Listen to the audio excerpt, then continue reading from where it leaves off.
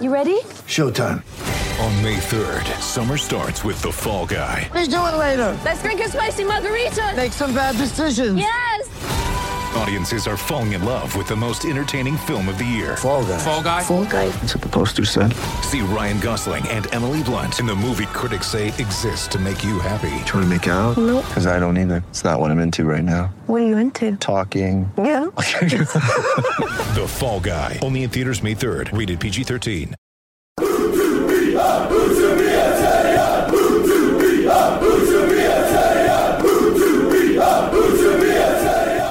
Hello and welcome to U2BA, and it's Stephen Chicken here, joined by Dave Hartrick, as usual. How are you doing, Dave? Not bad at all. Not bad at all. So I've just had a week off for the first half of the international break, so apologies there was no pod last week.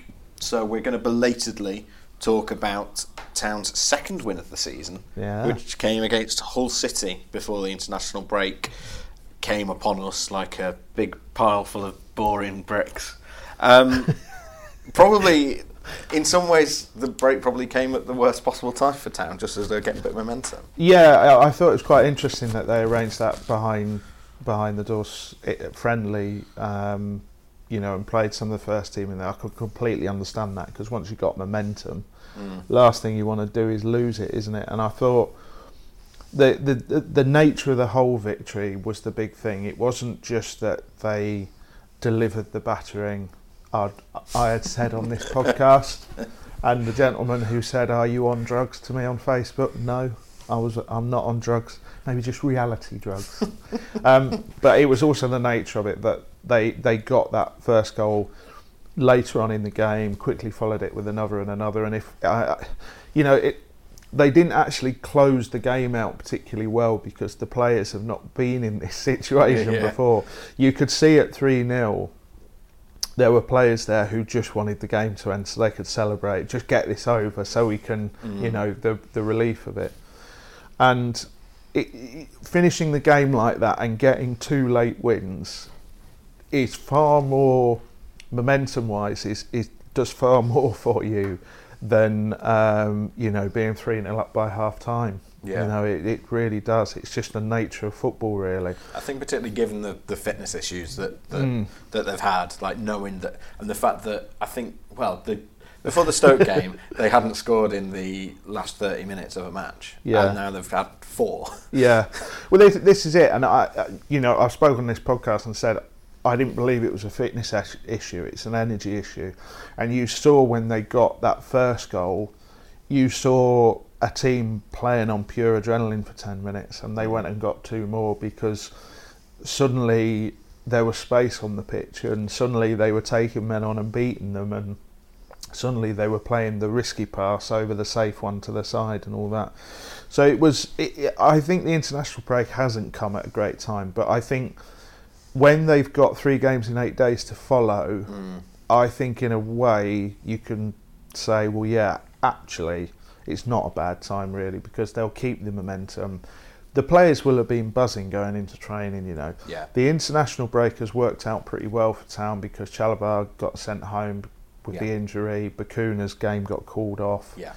So it's actually worked out pretty well, all in. But the thing about that whole game was, I said to you, I texted you during the game, even though you were sat like 2 metres from me, and said, the first goal is going to win this game. And I was worried that Hull were going to get it, because it would have been such a sort of the air going out the balloon instantly. As soon as Town got that goal, there was only ever going to be one winner. Yeah. And I think it's worth saying, Steve, what a goal that was as well. That finish. He's 180 degrees facing away from goal. The pass from Bacuna is not an easy one to control. No, he fires it at him. Basically, I wrote initially he basically hit it at him rather than to him, and he actually has to stretch a little bit when you watch it to get the first touch on it. But whether it's intentional, whether the first touch is intentional or not, that second touch to swivel and know exactly where the bottom corner is and put it there is incredible instincts. It shows what that is something you just can't teach, I don't think. You can do all the training drills in the world, but And there's a lot of players in the Premier League who don't have that kind of instinct. It's like, it's actually quite a rare thing. Like, it's a Robbie Fowler, Alan Shearer. Yeah. Like, even Michael Owen didn't have it, and he scored, when he was good, was brilliant. It was a wonderful goal, and it's the sort of goal that does give you a platform, and that's exactly as it proved, because then Bacuna finishes a great move for the second, and then you get the third goal was special for a couple of reasons, really, because the third goal was the moment in the ground where you could feel the fans go, yeah, this is one, because even being 2-0 up, the run they've been on and everything else, there's still all that, 2-0 is a dangerous lead, Steve. But the third goal goes in, and there were just this sort of weight lifted from the stadium.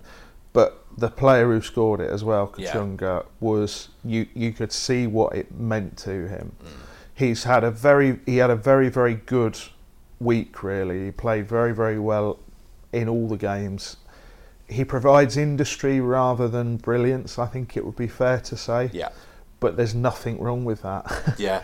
It's the Park Ji-sung thing, isn't it? It is. Dirk Kuyt style. He's been picked because the Cowleys, he's the type of player, we've said it on here, he's the type of player who will do what his manager asks.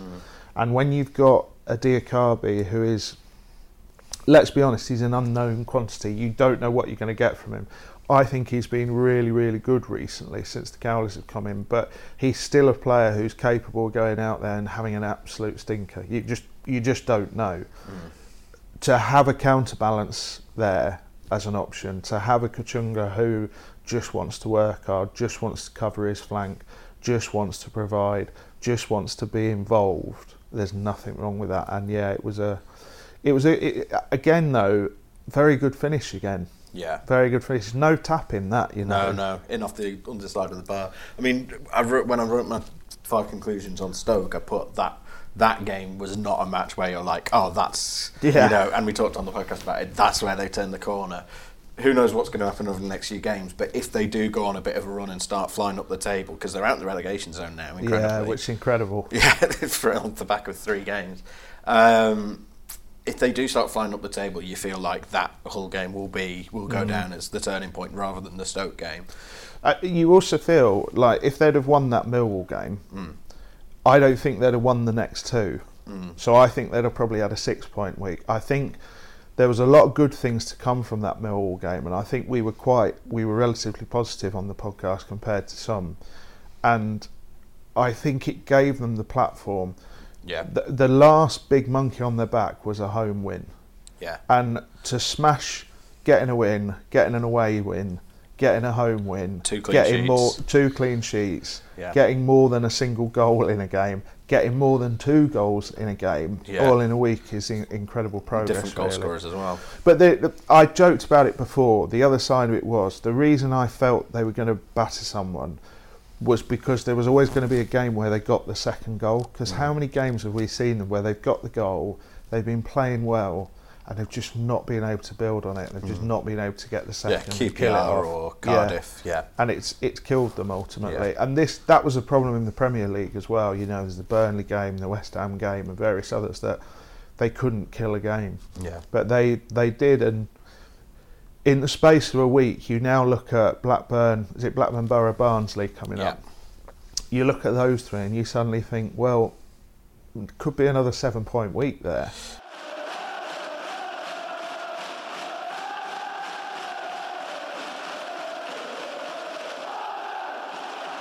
We'll come on to that run later. I think before we move on, I want to talk about Juninho Bacuna, because again, we sort of touched on him after the Stoke game, if that doesn't sound a bit weird. But he came off the bench again against Hull, and he completely changed the game, because within 30 seconds of coming on, he set up that goal for Grant. Then he scored the second, and then he made the third, because it was him that played the ball through for Lewis O'Brien, who then had an easy job to sort of play it across the box for Kachunga. Not to do down Lewis O'Brien at all, because he's on course to be Town's player of the season the way that he's going. Yeah. But it's really nice to see Bacuna turn that around. And as I say, we talked about it a bit last time, but after he clearly has so much talent, and had been playing so poorly, arguably Town's worst player in the first few games of the season, lost his place. And he's been a game changer off the bench, and he's really given a headache to the Cowleys now in central midfield, as we talked about last time, because they've now got Jonathan Hogg, Lewis O'Brien, Juninho Bacuna, Trevor Chalobah and Alex Pritchard all to fit into the team.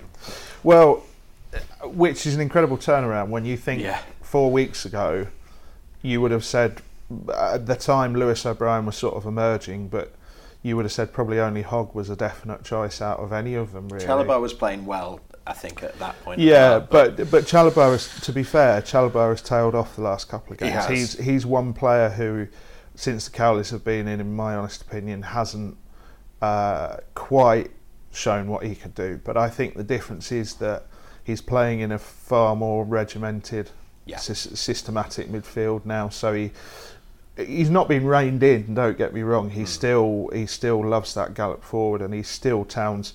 Really, he's. I know O'Brien does a very good impression of it, but he is Towns' box-to-box midfielder, really, Chalobah. But yeah, these are good headaches to have, though, aren't definitely. they? And for a club who has had no headache whatsoever, you know, squad-wise, it's an interesting development. And it's like I mentioned to you before that I've always wanted to do that piece, picking apart some sort of interesting statistics around Town. And there just hasn't been any. You know, you could see everything with your own eyes. There really has been an upswing in almost everything. Yeah. And that is, let's be honest, that is down to the Cowleys. You've got to give them the props. Interestingly, at the fan Q&A that they did at the Gas Club on Monday night, Cowley went out of his way to praise Mark Hudson, saying that he felt like Hudson actually made enormous strides with the team, particularly in terms of fitness, after he took over from Jan Sievert, which I thought was interesting. But where I think where the Cowleys have taken what Hudson was doing and run with it even more is in making them more incisive, and getting, as I say, substitutions are suddenly a massive part of Town's arsenal, which you never would have foreseen a few weeks ago, or even, to be honest, even under Wagner at times they struggled to get game changers on. But the number of times that they've, in their 5 games, they've made substitutions that have changed things for the better. Particularly those last 3 games, obviously. I think Hudson, very impressive. Hudson was the Reading game. I wouldn't say broke him, but we saw him when he came into the press conference afterwards, and he was absolutely through the floor because he got a really, really good 45 minutes out of them. They were good that first half. Right, well, that's the one game I haven't been to this season. Well, they were really good, and they were actually progressive, but without having a real cutting edge. Yeah. But then the second half, they just tumbled off a cliff, and they just stopped doing all the things they'd clearly been told to do, and Hudson was really going for them on the touchline. And when he came into the press conference afterwards, he said the fitness is not up to it. They're nowhere near fit enough. I think my only criticism of Hudson for his time in charge, it's very difficult to criticise a caretaker manager because it's a nigh impossible job, as Ole Gunnar Solskjaer will tell you. But my criticism was that he went back in terms of a playing style. He tried to go too far back to Wagner ideals and systems, and I think what those players needed was something completely different. They have that now, and it's taken a few games to get the ideas on board. But what I think is quite interesting with the Cowleys, we talked about the need to simplify. Yeah. And I don't think they've done that at all. I think it's actually quite... You look, for instance, the way that as soon as they lose possession, that formation changes from the 4-3-3 or the 4-2-3-1 into a 4-1-4-1. You look at how the press moves during a game, and you look at their attacking patterns and how willing they are to change things from game to game. And you realise that they haven't really simplified anything, but what they have done is they've just given the players a completely fresh set of ideas. Completely, deprogram them, debug them, and give them something else to think about. And they're very intense. You can tell that. One of the things I would say to anybody who listens to this pod, who goes to the matches, is try and get in a little bit earlier than you should for one home game and just watch them warm up, because you can see the intensity in the warm up. Nicky Cowley's out there kicking a ball in most of the drills with him. I mean, he's loving it. Danny Cowley's out there in and amongst the squad. He's got his arm around players. He's talking to players. He's talking to players who aren't in the match day squad and running through stuff with them, which is interesting. They had Josh Koroma out doing a sprinting drill after the game on. And he would literally right up until the two teams were coming out for kickoff, because I was saying to you, who is that on the far side? Yeah. Because we couldn't work out if it was someone in the match day squad, could we? Yeah. It's they've brought an intensity. They've brought a different style of thinking. I think they've clearly worked with a few individuals like Bacuna, who we know has had one or two personal issues, and they've given him the space in the room, not just physically but also in his mind, to be able to deal with things better. And you just hope it continues. You just hope that the good mood, the good feeling continues, because it's if Town are going to be free of that relegation zone come Christmas, because one loss and they could drop back in there where they are at the moment. You know, it's a slight. They're only out of it on goal difference. Yeah, it's a false position at the moment. They've got to keep this momentum going. They've got to get it. But that's the other thing about the Championship. Lose a game Saturday, it's all right. You've got another Tuesday or Wednesday to put it right, haven't you? Yeah.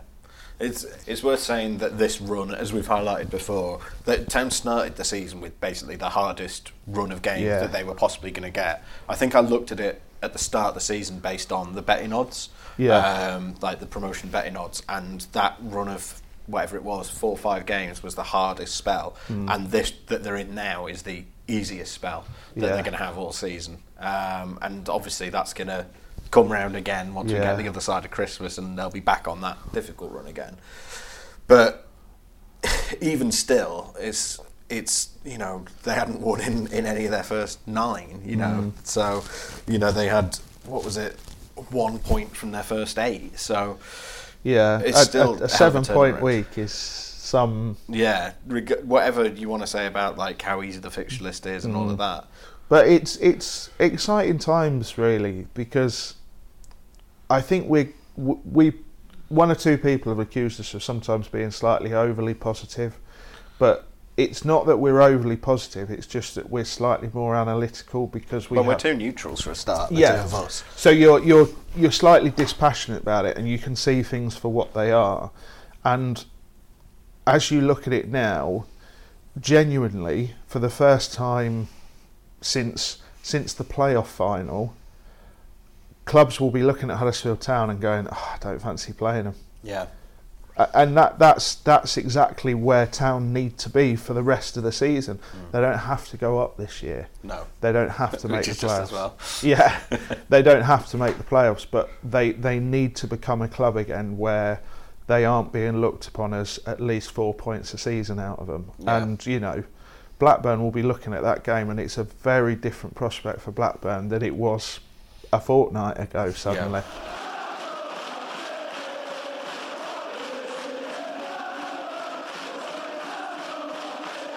So, yeah, I mean, as you mentioned, it's the next few are Blackburn, then Borough, then Barnsley. Barnsley, who are looking for a new manager, and currently rumoured that Jan Sievert is one of the men in the running. So that'd be. He was at a game recently, but that's. I think he lives. He still. Well, I know he still lives in the area. It may well be that he was just there watching a game. More likely than not, let's be honest. But he's available, and Barnsley have a model that they've been working to with Daniel Strendel, and he might be a very natural fit.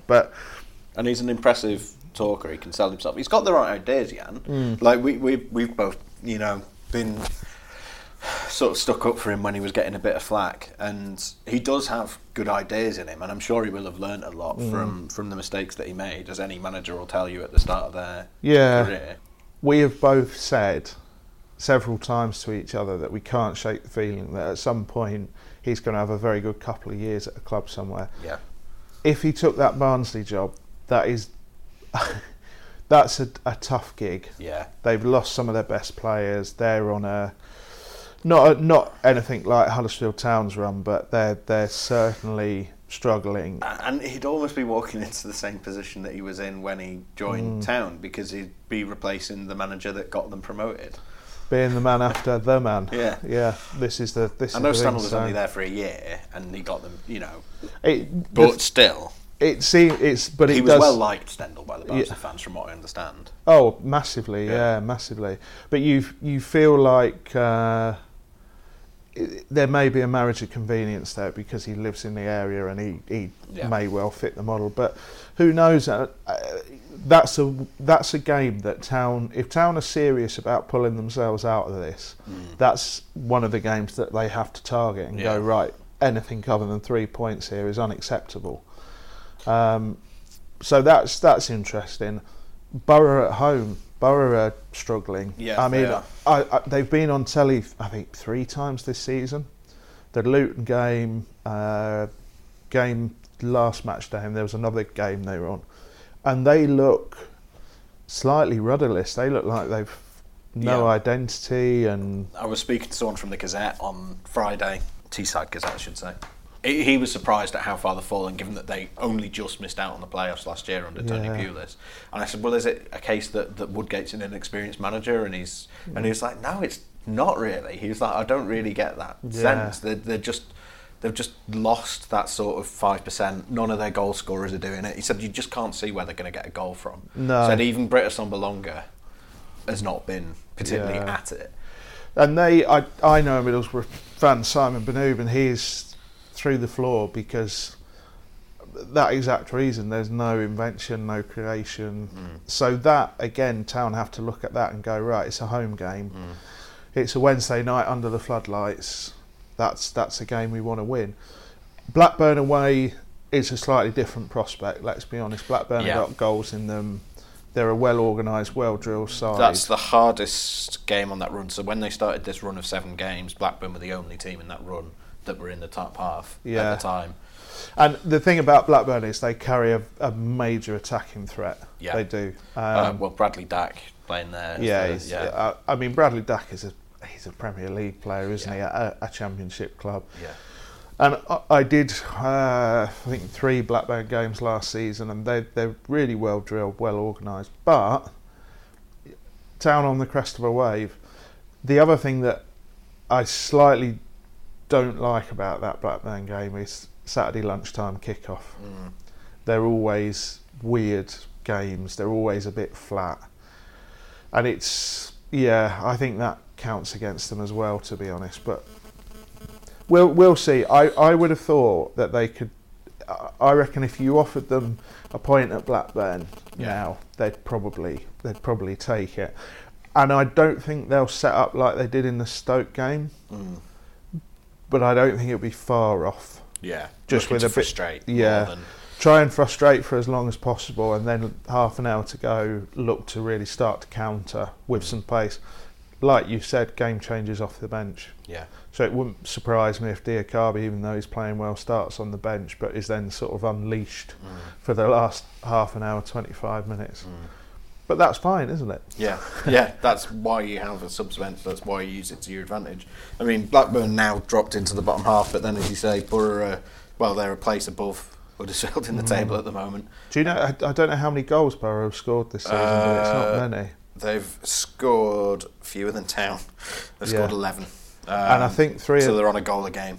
And weren't 3 of them in their opening day against Luton, possibly? Yeah, I mean, they've, again, shows you what a turnaround it's been, because Town have now scored 7 in their last 4. Yeah. So, having scored 5 in their previous 8, I think it was.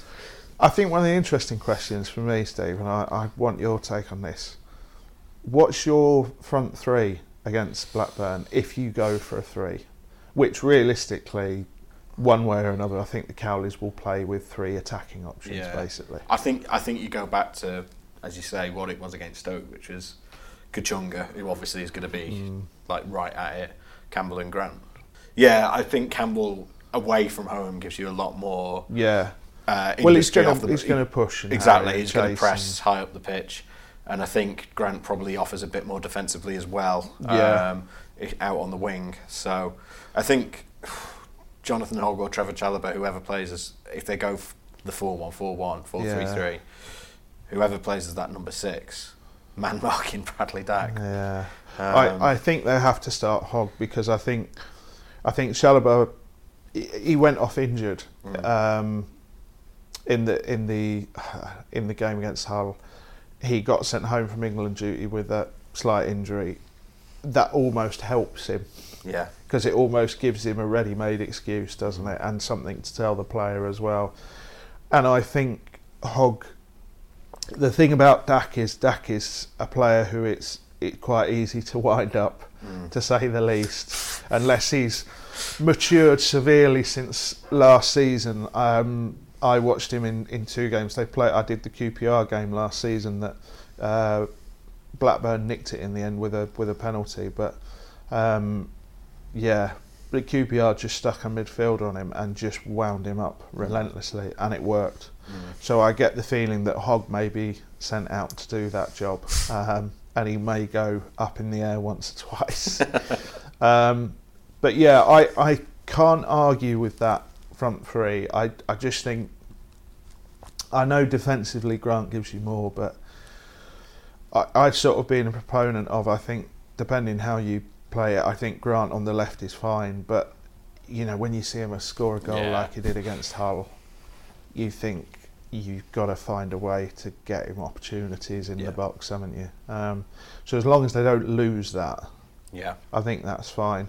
And I think then, as I said, your big attacking change is Diakhaby, who I think it's worth spending a minute on because he suddenly looks like a proper player. Still a massive variance from sublime to ridiculous, but when he gets it right, there'll be very few fullbacks in this league can cope with him. You know, he's an interesting one, and he's a talent who I think we'll see growing and growing throughout the season to the point where he may well be. Come the end of the season, we'll be saying, "Oh, what a good signing he was last summer." Well, this is it, and I've always, and I repeat myself again, but I've always said on this podcast, you've not seen a player like Diakhaby or Mbenza with the tail up, and full of confidence and really going for it. We don't know how good these players are, but the thing I quite like is that we were in the press conference where he talked about wanting to play a Liverpool-style front three, where you have an unselfish person in the middle whose job it is to bring in, the people either side.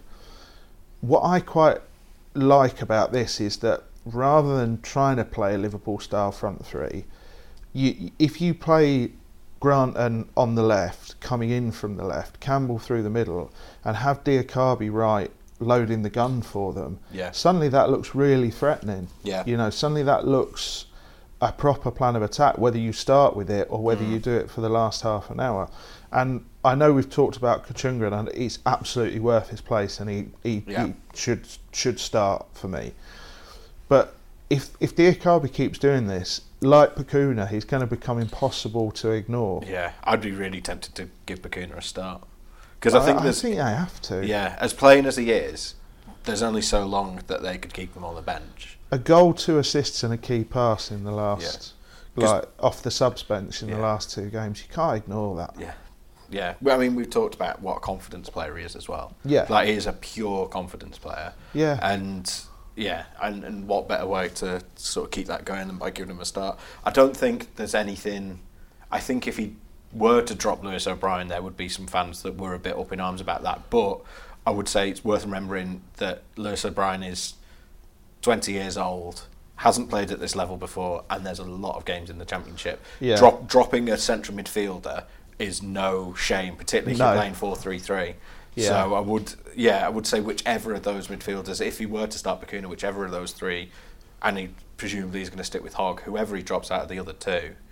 Yeah. And as you say, maybe Chalobah. I'm sort of preempting that for another time, perhaps. If Chalobah is not quite 100% fit, then Bacuna's the obvious replacement there. But they've got 3 games in a week. Yeah, so exactly. as you said, they have to particularly in midfield in the Championship, where it's a bit of a bear pit sometimes. It's pretty amazing if a club went with the same midfield three for 3 games in 7 days. Yeah, exactly. So I think they will mix it up a bit, and I think they'll also do that with the front three as well. They've talked about, Cowley has talked about how in the first 5 games he didn't want to make a lot of changes. Yeah. Because he didn't, a couple of things. One, he wanted to have some sense of continuity. Yeah. To build off of. And the other thing was that some of the players that are sort of other options are younger players. So it's Reece Brown, Josh Koroma. Yeah. And he didn't, big ask. Yeah, it's a big ask to just throw them in. Bacuna when his head was down, Isaac and Benza as well. Those are players that have not been at their best or have barely featured this season. Yeah. Yeah, you can understand him not wanting, but they're now, as we've discussed, at a position where some of those players have actually come off the bench and started doing well, really well in Bacuna's case, and now they can start to look to rotate things a bit and try different things. And the Cowleys have shown a real willingness to, like, as we've talked about, adopt a different game plan for every game. Every game they've played has been slightly different to the last one, which is like incredible pragmatism on their part.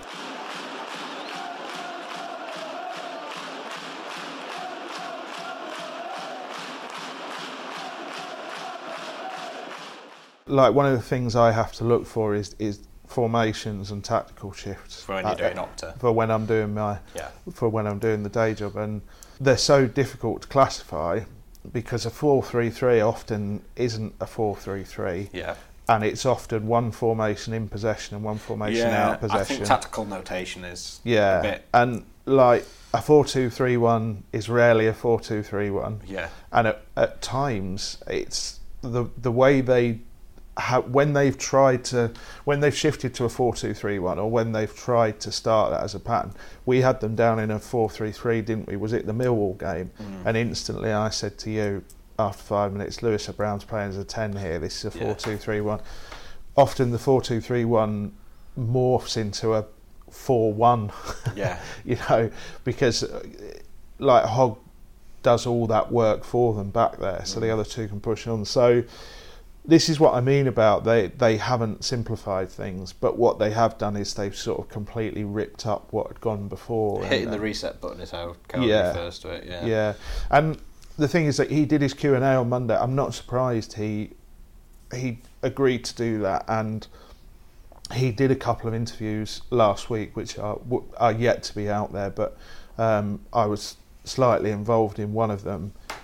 He had a little bit of a sort of flurry of press because he's speaking from a position of authority when you're coming off a 7-point week. You may as well cash in while the going's good. You may as well turn around to the players and say, I'm sorry, but you're not starting and you need to pull your boots up a little bit because you've just won 2 games in a week. Yeah. So it's good times, really. Let the good times roll. But the other thing I wanted to mention to you is my boy, Tommy Elphick. The thing is, Simpson, since he's come in, he's not been brilliant, but what he has done is played properly. He's played properly as a right back. He's stayed in line when needed. He's helped his centre backs out, and when he's needed cover, he's called for cover. When he hasn't needed cover, his central defender's been he's gone. He's fine. And I don't want to bash Hadergionaj here, but there is no coincidence that since Simpson's come in, instantly that back four concedes one goal in 3 games. That's a goalkeeping error. Yeah. And Elphick, the thing is, I know Elphick still has a bit to do to win over the town fans. Yeah. But the one thing I do is if you look at the stats and the comparison stats. Yeah. The one thing I do, I'll say it again.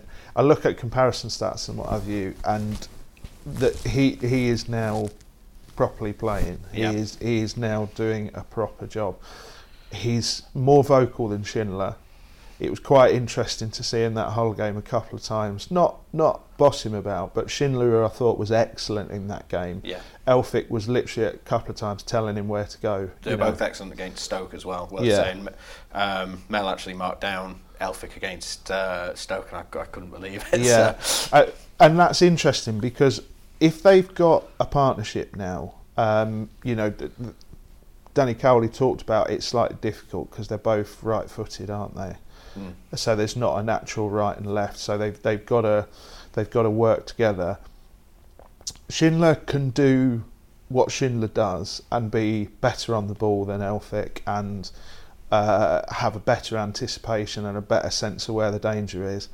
Elphick can do the dirty work. What Elphick wants to do is head balls away and take strikers down and put the ball out for a throw-in when it's needed. He just wants to do the basics of the job. So if you've got him being a bit more vocal at the back, being a bit more of a leader, you've got a keeper who suddenly has a lot more confidence in those two in front of him as well. Yeah, it's no... Again, I don't want to bash Hadergjonaj, but it's no secret as to why that's suddenly working. And Jayden Brown as well, who was excellent against Hull, who Danny Cowley has said he's going to get an extended run. And I've said again, I'm always repeating myself on this podcast, but I've said again, play a specialist in a specialist position. Yeah. Congolo is great. He's really good at what he does, but he's not a left back. This is a question that we've put to Cowley at a press conference, and a fan also asked it, which is he a left back or a centre back, Congolo? And Cowley's answer is that he was probably signed to be on the left of a back three, which is fair. Well, Congolo himself, I think, has said that's where he wants to play. Yeah, and he also said that he sees Congolo as what he calls an inverted fullback rather than an overlapping fullback. Yeah. So playing the role that Simpson does as opposed to the one that Hadergjonaj was, for instance. Yeah. I think my suspicion, and this is not informed or based on any behind the scenes or anything like that, my suspicion is that Congolo would go back in at centre back when he's back fit, and when he's back fit. Now that they are developing a partnership, do you put Congolo in? I think it depends how you play. It was notable how high a line they played against Millwall. And that's interestingly the other thing that Cowley has said is Congolo probably allows us to play a high line. Yeah, because his recovery pace is far better. Yeah. So I think in games where you are looking to play a high line and you are looking to push on, Barnsley at home. Yeah. I think Congolo is perhaps the man you want in there, so that if they do break the lines and get in behind, you've got somebody who's lightning to get back there. Because however much I love him, I'm not going to pretend Tommy Elphick is a sprinter. He is not a sprinter. So I think you can vary it from game to game. I think what I want from a central defensive partnership, and what works right up to the very highest level, even your Man Cities and Barcelonas, is you have one who does the dirty work and one who does the dirty work but is also far better on the ball. So he's an outlet, basically. And the one's job is to do all his defensive duties and just give the other the ball because he's far better. And what was noticeable was how Elphick was, Schindler was actually looking to break the lines when he was on the ball, and getting it wide to Kachunga, etc. And that's a strategy. That's clearly a thing they've been told, and that is good to see, because one of the things that Wagner did and that Jan did was that constant sideways, keep possession. If they haven't got the ball, they can't hurt us. It's a risky ball from a central defender to try and play it into that space for a winger to run on. But if the risk comes off, you've automatically got a player in, and you've got players facing goal. That's what you want. There were 3 or 4 good balls from Schindler against Hull. That were nice passes. Yeah, like they were, again, it wasn't just hoofing it. And, if you've got Steve Mounier up front, then maybe you can just hoof it and just be like, well, we'll head it and see where. But they were nice long passes, as you say, as you've talked about recently. And I think one of them was marginally offside. Another one, the chance came to nothing. Yeah, and this is what the Cowleys have wanted to do, and what Town have needed to do is. Town have played all their football with their back to goal for 18 months. So everything has been slow, staid, uncreative. Every ball has been into a player who's got to turn and beat a man. not enough incisiveness, not enough directness. There's a huge difference between a long ball and a long pass.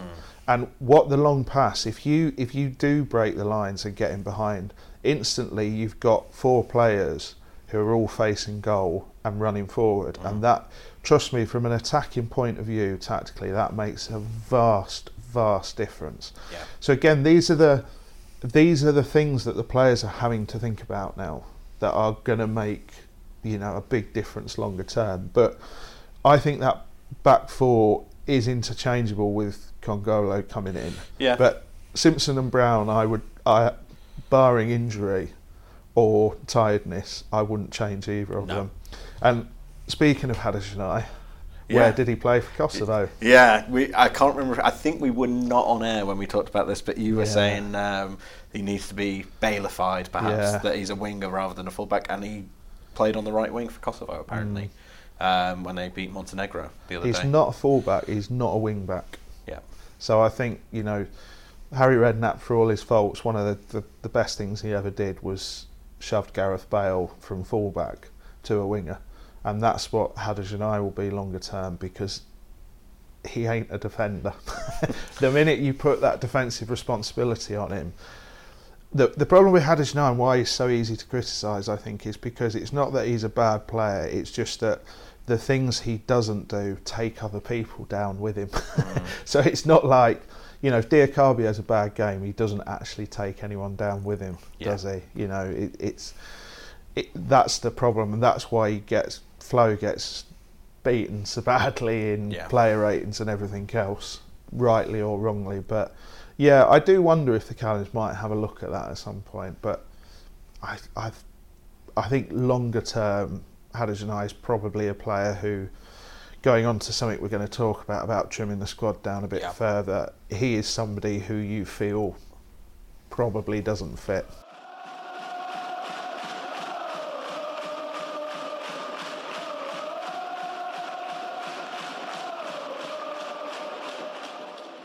So this is based on Danny Cowley at the Q&A saying that they've got a squad of 28 players at the moment, and he feels like they have always preferred to have a squad of 22, basically, because he thinks that if you're getting into a place where you've got players who are 3rd and 4th choice, that they are inevitably they lose their way a little bit. Yeah. And that it's not sustainable in the longer term, which suggests that that Town need to lose 6 players. Now, that squad of 28 is worth saying. We've had a look at it, and we think we know who the 28 are. I'll run through it. In fact, it's Kamil Grabara, Joel Coleman, Ryan Schofield, Danny Simpson, Flo Hadergjonaj, Herbert Bockhorn, Christopher Schindler, Jon Stankovic, Tommy Elphick, Romani Edmonds-Green, Jaden Brown, Terence Congolo, Lewis O'Brien, Juninho Bakuna, Jonathan Hogg, Trevor Chalobah, Alex Pritchard, Reece Brown, Matty Daly, Adama Diakabi, Isaac Mbenza, Karlan Grant, Fraser Campbell, Colin Quaner, Steve Mounier, Elias Kachunga, Josh Koroma and Aaron Rowe. Yeah. If I've got it right. Those are the 28 senior players, if you want to count a couple of those youngsters as senior, likes of Rowe and Daly. Those are the 28 professionals that I think he's talking about. If they're looking at losing 6 of them, then there's some obvious ones who you'd say, well, you send them out on loan. Yeah. So Aaron Rowe, Matty Daly, he's already acknowledged that he thinks a loan would do Ryan Schofield some good. Yeah. Rahmani Edmonds-Green is another one. Goalkeepers are really they're so dependent on game time, because you learn in game, don't you? When you're a goalkeeper, there's only so much you can do on the training pitch. Yeah. You look at Grabara. It's taken him until now to actually come out and claim a cross, and I know he dropped the one against Millwall, but his first 4 or 5 games, I don't think he came out once to claim a cross. So I understand that, and he will come back a much better goalkeeper for the experience. No disrespect to Joel Coleman, but I think Joel Coleman at this point in his career is probably used to the idea of being the second choice goalkeeper. He's a bit older, he's 23, 24. Ryan Schofield is 19, and I know that they regard him really highly. I think they see him. I'm not surprised. The performance he put in against their Lincoln, their Lincoln side. Yeah, he's a really good lad as well. He's got if you ever hear interviews with him, I think we put one on a podcast, if you want to go back through the feed, with Ryan. He's doesn't sound like a 19-year-old. He's got his head properly screwed on his shoulders, similar to Lewis O'Brien. But I think he is very ambitious. They see big things in his future, so it makes more sense to send him out, get him some time, and who knows, perhaps he might be starting for Town next year or the year after. Edmonds Green is another one who he's a player I really like. Back. Yeah, I really like, and I talked about him in that Lincoln game, how well he played, and how Stankovic passed the striker over to him. Stankovic, the experienced defender, literally said, "You're going to have to handle him." I think he's got a big future ahead. I think Congolo, again, this is based on nothing. But longer term, I'm not sure Congolo will be at that club next season for various reasons. And I think he's a player that you ultimately have to be realistic about and say, in the summer, you are going to get, if you did put him up for sale, you're going to get an amount of money it's probably going to be difficult to say no to for Congolo. I think that's fine, because I think potentially sending him out on loan is fine, but even if they don't, I see a lot of young footballers, and I actually do, in the course of the Opta job last season, I did a lot of youth football. Defenders rarely stand out because, a defender's peak often comes much later in their career, because it's about learning where the danger is and when to step up and all that sort of thing. Edmonds Green, every time I've seen him, has just stood out a mile to me, because it's just all natural. He's not working at anything. He's got the physicality, but he's also got the brain. He's a really intelligent defender. So I think longer term he's got a big future, but you don't need him right this second with Stankovic and Congolo as backup. Yeah, exactly. He's the fifth choice. Yeah. And Kelly was saying third or fourth choice can cause you issues, and he's the fifth choice. So, there's no harm there.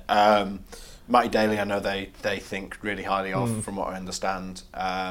Again, but he's 18. They're not going to throw him in at this stage. No. Maybe towards the end of the season, he did well on the 2 Premier League games he played last season. He did, but it's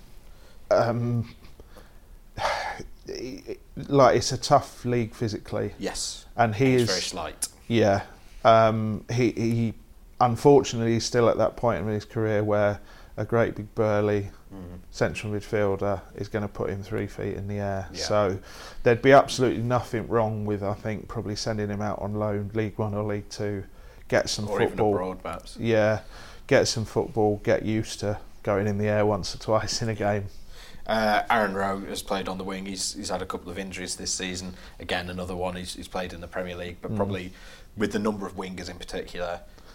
He played at right back against Donny in pre-season, oddly enough. But I mean, we've also he's very well thought of in the club, isn't he, Aaron Rowe? I think. Yeah. I think they think he's got quite a big future. Yeah. I must admit, I'm not quite on board with that in a way that I am with, Edmonds Green or Daly. The youngsters, I haven't seen much of Aaron Rowe, I must say, because his appearances in the Premier League came before I started this job. So I really haven't. The only time I think I've seen him play, and because he's had those injuries, the only time I've actually seen him play was when he played right back in a friendly against Doncaster, which I'm not going to judge him on, although he did all right.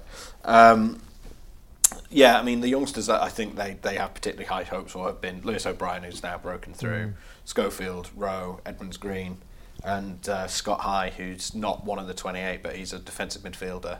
He's the captain of the under-19s at the moment. He's probably the next one off the production line, maybe next season. But that's sort of 3 or 4 players there that you're looking at, and we're trying to get to 6.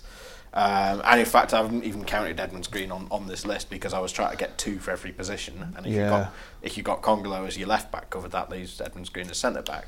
So then the other 3 that I think might be the odd ones out. Can I say it? Go on. Herbert Bockhorn's move's gone well, hasn't it? Yeah. Herbert Bockhorn is it looks like the 3rd choice right back and the 3rd choice left back. Yeah. He's only played against Lincoln and for the development team. He seemed like a bit of a gamble when they signed him, because he was 23, I think, and had only played for Dortmund's under-23s. Yeah. And Yeah, I mean, I think it's fair to say it's not. If he's ever going to be a success, then he's got to have a run in the side. You can't judge him on one game, and if you're third choice either side, a run. I mean, you're not going to shift Simpson out of that spot from here to the end of the season, barring injury. Yeah, you're not realistically going to shift Jayden Brown out or Congolo. Yeah, if Jayden Brown's form dips, then Congolo, you put Congolo back there. So that's quite an obvious cross in the box, I think. Yeah. Really. The other ones that I've got kind of as the odd ones out are Colin Quaner and Steve Mounié, but I might be tempted to move Mounié back into the keep column if you're going to then put Edmund Screen out. I think. I mean, I wrote one of my pieces that I think there is a world you can use Colin Quaner. Yeah. I think he's a battering ram. And I think there are certain games in this division that call for a battering ram, to be perfectly honest with you. He is out with a hip injury at the moment, it's worth saying. So that's why he's been out. It's not that he's particularly out, because he had been on the bench the first couple of games. The other thing is, I think, there is a world in some games, particularly over Christmas, when they come in at, thick and fast. If you want to play that sort of completely unselfish man in the middle whose sole job is to feed those wide of him and play with his back to goal, Quaner could do that job in a couple of games against lower level opposition. The problem is that Mounié can probably do it better. Yeah, and Mounié is probably the third choice. And that's what I'm going to say. So I think with Quaner, realistically, quite quickly, we've moved from a world where he might do a job in a couple of games at a particularly busy part of the year to, really. You'd be unsurprised to see him go out on loan again, wouldn't you? Yeah, you would. The other thing I would say is that he's well thought of in the camp because he's a big personality. Yeah, and he's a really good trainer apparently. They loved him at Ipswich, didn't they? Yeah, they did. They went to Ipswich. He scored some vital goals for them, including the winner against Leeds. Yeah, but they said he was like a breath of fresh air. They absolutely loved him over there. So you sort of wonder, is there a world where they might come back in for him? In January. He do a really good job playing at the top of League One. Oh yeah, without a shadow of a doubt, he'd be fine. I mean, he doesn't know what he's going to do half the time. So how do a defender try and cope with that? I mean, it's worth saying. I mean, I've got a list here where I've got players in black and players in red. It's worth saying this is a massive oversimplification that what I've done here and what I've just talked through. But I think it's worth talking about Mounié for a minute because, like, a lot of fans were sort of before the start of the season thought he'd do really, really well at this level, including us, I think. I don't know. I've never been that on board. All right, including me then. It's not. The problem is with Mounié. I think if you play Mounié as your striker, you have to play a certain way. Yeah, which is what the Cowleys have said. Yeah, and Town is sort of quite removed from that way of playing now. Yeah, Mounié is a striker who doesn't want to work his bum off for everything. He wants to be fed. He wants crosses. He wants 6-yard balls. 6-yard line balls, etc. It's not that I don't think he fits, but he suddenly becomes quite an expensive luxury to have sat on your plan B. As your plan B, and I mean, arguably, your plan B is to take Campbell off and put Grant through the centre. Yeah.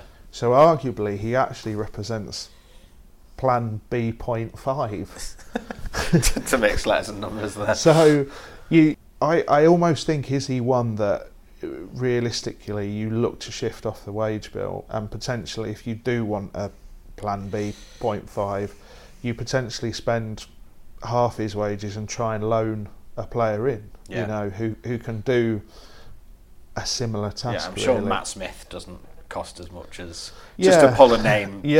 That we played recently. Yeah, and I have nothing against Mounié. I just think he's quite limited in what he does. He came on against Lincoln and he missed that header, and you sort of felt like, I mean, I've talked about Kachunga's miss being a bit of a before and after moment for Jan against Derby. I almost feel like that was a bit of a before and after moment for Mounié, because if that goes in, suddenly the crowd love him and they want him back on the pitch. And you saw the reception when he was warming up the following home game. Do you remember him and Van der Parra warmed up? They're going to save us.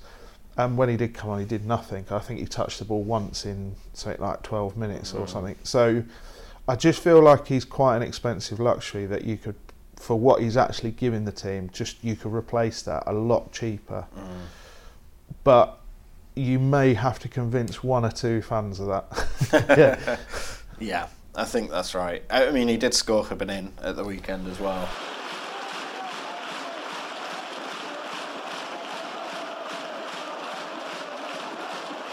The other thing is that they have said that they are over budget. I think it was just before Danny Simpson signed, and they were talking about that. That would suggest that they would welcome the idea of getting people off the wage bill if they... Well, I mean, any club would. Getting players off the wage bill if they feel like they can lose them. Which makes them no different to anyone else. Yeah, and I think that's partly where I think maybe Mounier is quite an obvious one to shift in the current circumstances.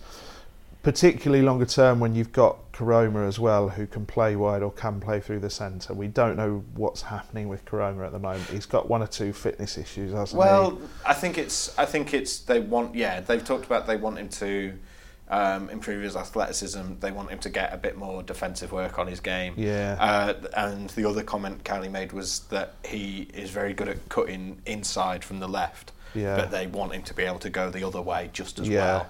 They feel like he's got sort of that one move, and they want to help him. All of that is wide. like a very tactful way of saying he's just not quite good enough yet in most aspects. Yeah, I mean they were quite complimentary about him otherwise, but yeah. But again, there's nothing wrong with that. When you've got three, exactly. He's 20 years old. Yeah. He's been signed from non-league. You can't have a 22-man squad and have all 22 players absolutely brilliant, ready to go, fully fit all the time. It just doesn't work like that. You have to bring players through in positions. But the wage bill thing is interesting because that's another reason why I think potentially if Congolo has a reasonable season, he might be another one in the summer that you can get decent money for, and you can trim that wage bill a bit. We don't know if Danny Simpson's deal's till the end of the season, so I would imagine that it reminds... He'll be 33 by the end of the season. Yeah, but it reminds me of when Brighton signed Wayne Bridge, and he was just absolutely sensational for a season, but we couldn't afford to give him another contract because he just, just he was on Chelsea money. Yeah, it was just too much. It was great for seasons. So we don't know what's going to happen there, but I think the 22 players, I think, is slightly unrealistic. I think if you... Yeah. I completely understand the concept. That's the thing. I don't think this is all going to happen in January. No. What they're actually saying is they want 2 competitive players for each position, but you get injuries, you've got development, you've got various other things. So I think what they really mean is they're looking at a squad of like 24, 25. Yeah. But, realistically, you could wipe your entire first 11 out and put another first 11 on there. And it's probably a bit of a message to players as well. Yeah, absolutely. Because Cowley was saying, Danny Cowley, because it was the two of them at the Q&A, Danny Cowley was saying it's, their method is it's a treadmill, and you turn the speed up and you see who can keep up on that treadmill. Yeah. And those who want to succeed will stay on the treadmill, and those who drop off the back, that's your natural sorting for who's going to stay and who isn't. Quite interestingly, I was chatting quite in depth with a football writer named Dan Story last week. Oh, I've heard of that guy. And Danny's a very good friend of mine, and Dan did an interview with the Cowleys last week, which I won't spoil anything from. But we were talking about their intensity, and we were saying that I think it's almost a little bit like a smaller scale Pochettino, that you have to accept that at some point in the far off future they will burn the squad out because they are so intense and they are so into them. Town are so far from that, it's untrue. I'm not for a minute. Yeah, that's like a 5-year project type thing. That keeping a smaller squad who are completely on board with it and running on that treadmill completely fits with that model, because what they want is just that small group of players who are bonded, who listen to them, who do what they want. Yeah. The fringes of that they can deal with at another time, but they want to keep that core together. And that's how very much they got success at Lincoln. And, as soon as the Cowleys have been removed from Lincoln, it's becoming a little bit of a struggle there, to say the least, because it's, as I said, it's replacing that intensity, isn't it? So, I think it's interesting what they've said about the squad and trimming it down, but I think the other side of it is, I think there were one or two comments in there for the chairman's benefit as well. Again, nothing wrong with that. I'm not saying there's anything wrong with that, but they will know there are limitations after working longer term. Yeah, that's it. It's you're probably right. Setting expectations to fans that look, we might lose one or two in January. We're not even talking about new signings yet either. Yeah, no. Ultimately, no one's going to care if they sell those players or loan those players out and get better replacements for them. But I think, they're trying to set the expectation that there might be one or two that leave and don't get replaced, but we think we've got other players in the squad, because it's a young squad that can step up. And I think, again, a month ago, you would have thought, I'm not sure about this. But now, having seen the effect they've had on some of the young players already after 5 games, it's like, fair enough. Which is what the plan was all along. Yeah, it's also about their tactical plan, because different players fit different plans. So you did look at them a month ago, and we've sat here on this podcast going, squad looks a bit thin, looks a bit short in certain areas. But if you play a certain way and you're playing to player strengths, then suddenly it doesn't look quite as short, because you think, because you've got one or two square pegs in round holes, but they're going to be round pegs longer term if they keep going like that. So things do change, things do evolve, and that's what they've done. You have to. We were fairly kind to Jan when others weren't. And I was fairly kind about Wagner when one or two weren't last season. I think the Cowleys at the moment, you have to give them a huge amount of respect for what they've done at that club. The lift they've given that squad, they've literally reshaped it in 4 weeks, to the point where we're sitting here now looking at taking out those players and going, they'll probably be okay.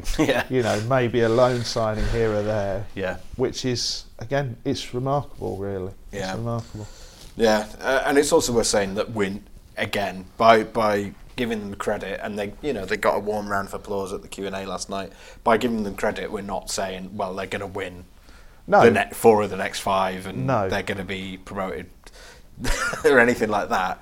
But I think the XG, if you want to point at XG, it's still not what it should be yet. But they're at a point where they don't need to worry about that at the moment. No.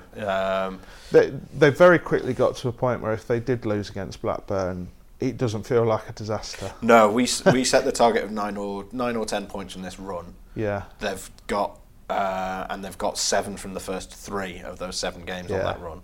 So they only need to win 1 of the next 4. We think I'll go on record and say, particularly the 2 home games, the Borough and Barnsley game, I'd be staggered if they didn't get a minimum of 4 points from them. Genuinely, I'd be staggered. Well, you've been on the money with a few things, so we'll come back to that in a couple of weeks, I guess.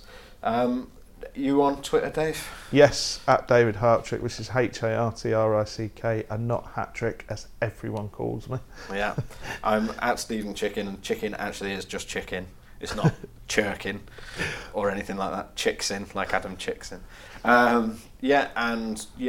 Like, subscribe, tell a friend, all of that, and we'll see you next time. Bye. Bye.